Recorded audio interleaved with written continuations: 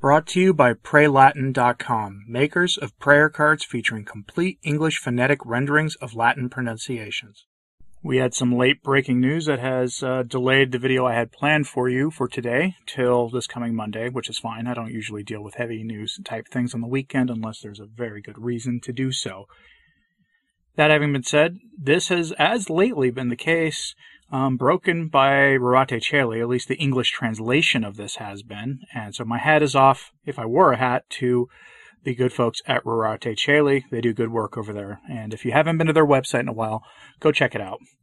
What we have here is the English translation of the formal letter released by the Ecclesia Dei Institute's Superior Generals. This would be the Fraternal Society of St. Peter, the Institute of Christ the King, Sovereign Priest, and other non-SSPX type quote-unquote traditional priestly fraternities.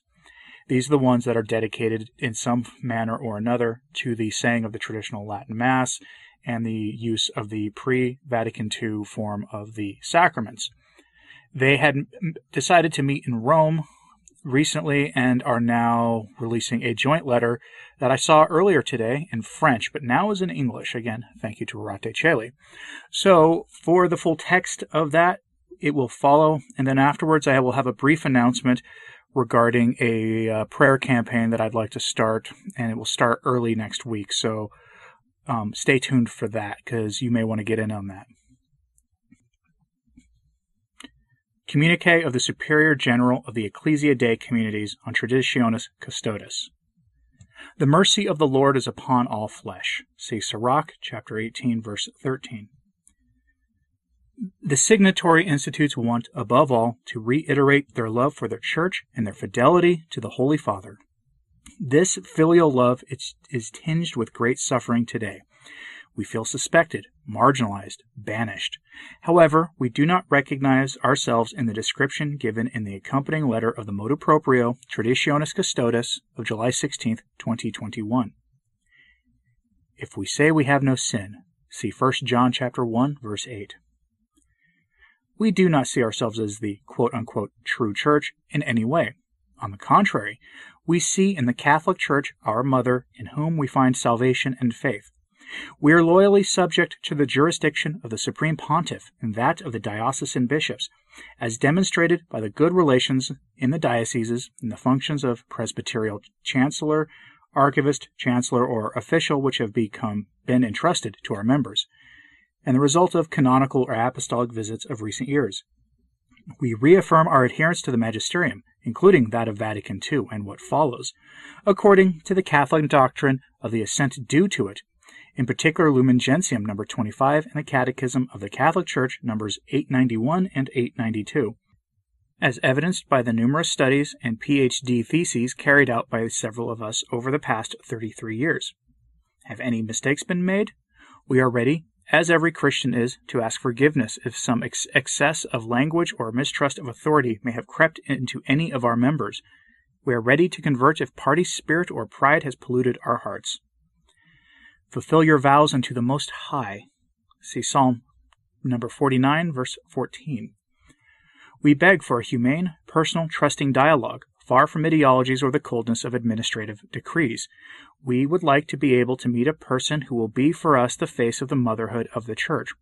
We would like to be able to tell him about the suffering, the tragedies, the sadness of so many lay faithful around the world, but also of priests, men and women religious who gave their lives trusting on the word of Pope John Paul II and Benedict XVI.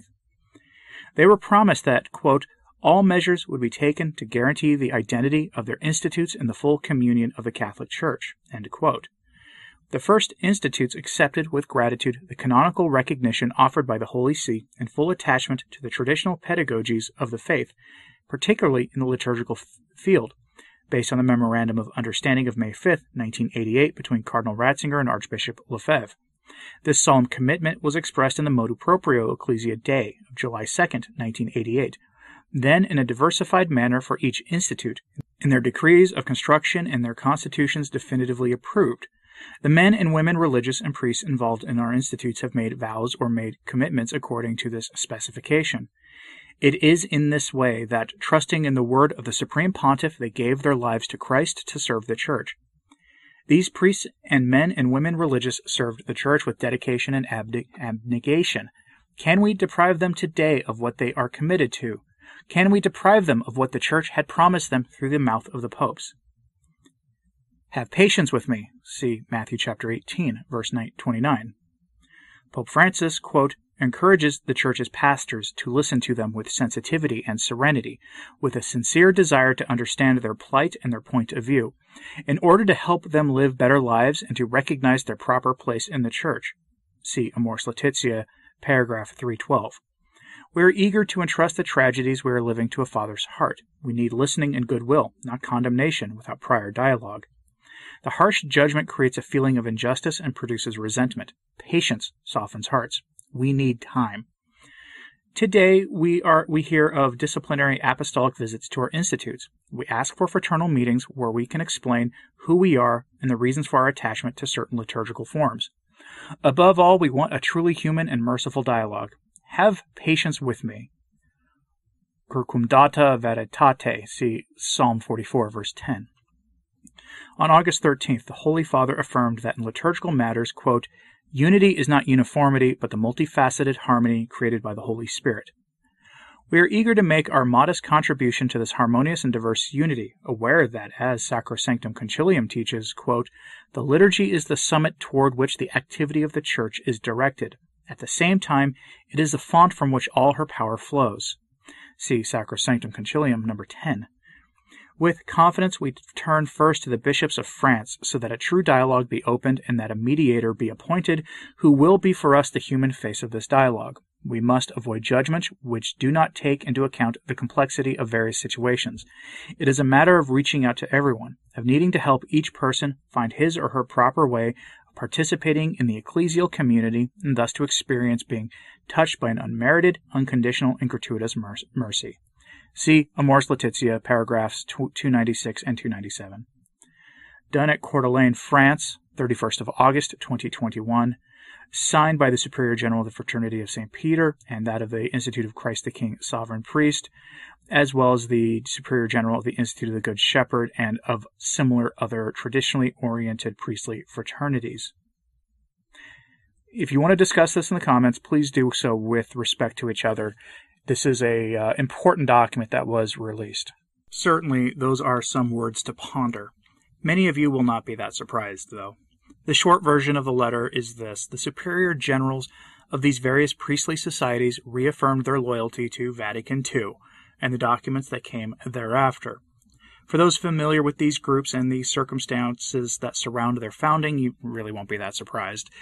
They also asked Rome for mediation, though the request was directed at the French bishops who seemed sympathetic to their cause, with the hopes that one of the French bishops will help them to discuss things with Archbishop Roche and hopefully work things out. I hope they're successful, but I doubt it. I may seem jaded about this, but I've simply lost my ability to trust anyone associated with this current pontificate. That's not a surprise to anyone, but I'd like to be proven wrong at least this one time. I just doubt I will. We shall see. That brings me to this. At the start of this video, I mentioned a prayer campaign. September 7th is this coming Tuesday, and it is the perfect day to start a novena to Our Lady of Sorrows, whose feast day is on the 15th of September, the last day of the novena. This will not be done on a typical 5-day rosary. Instead, this novena will be of the 7 Sorrows Rosary, prayed on a 7-decade rosary that has 7 beads per decade. In the show notes at returntotradition.org, I'll try to have a link to some specifics on how to pray this rosary.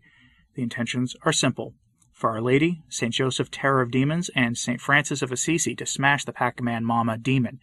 And yes, I know I say its name wrong. It's the name of a demon. You do not say their names properly. Every exorcist under the sun says not to invoke the name of a demon. So I mock them by mispronouncing their names. I do it on purpose. No, it does not harm my credibility. Some people have said that. I'm not going to say the name of a demon for all the credibility in the world. Thank you very much. Now, if you've listened to my reading of Vigano's recent letters on that topic or read it for yourself, you will understand why we're doing this. I did a video that recently just scratched the surface of the connections between Pachamama and the Leviathan. And boy, have I been sent a lot of material since then by people that goes into it even more. And so I plan to revisit the topic in the near future. But for now, it's worth noting that two separate listeners who don't know each other, within a couple hours of each other, messaged me pointing out that the description of the Pac-Man Mama in the literature on demon idolatry associated with it fits the description perfectly of Teilhard de Chardin's description of the Thing, as well as some things from St. John's Apocalypse about the return of ancient evils. If you're not familiar with Chardin's description of the Thing, just say so in the comments and I'll try to have a link posted to a video I did on that so you can watch it. Be prepared to have your mind blown, though. So please consider getting in on this rosary novena. A 7-decade rosary with 7 beads per decade is needed. I'm telling you now on a Friday so you have the time to visit a Catholic bookstore this weekend or make a simple one of your own. There are 7 mysteries on this rosary to reflect on, hence why 7 decades are needed. In addition, some kind of personal abstinence or sacrifice is advisable, like during Lent or something, for the duration of this. For, as our Lord tells us, this kind of demon can only be cast out with prayer and fasting. I'll try to have a post on this at returntotradition.org with more details soon, so watch out for that. If you have any questions, please ask in the comments.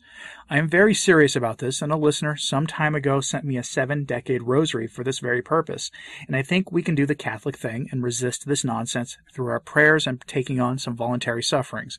Let me know if you have questions, and I or another knowledgeable person will try to help you out if we can. As always, pray for the Church. I'm Anthony Stein. Ave Maria.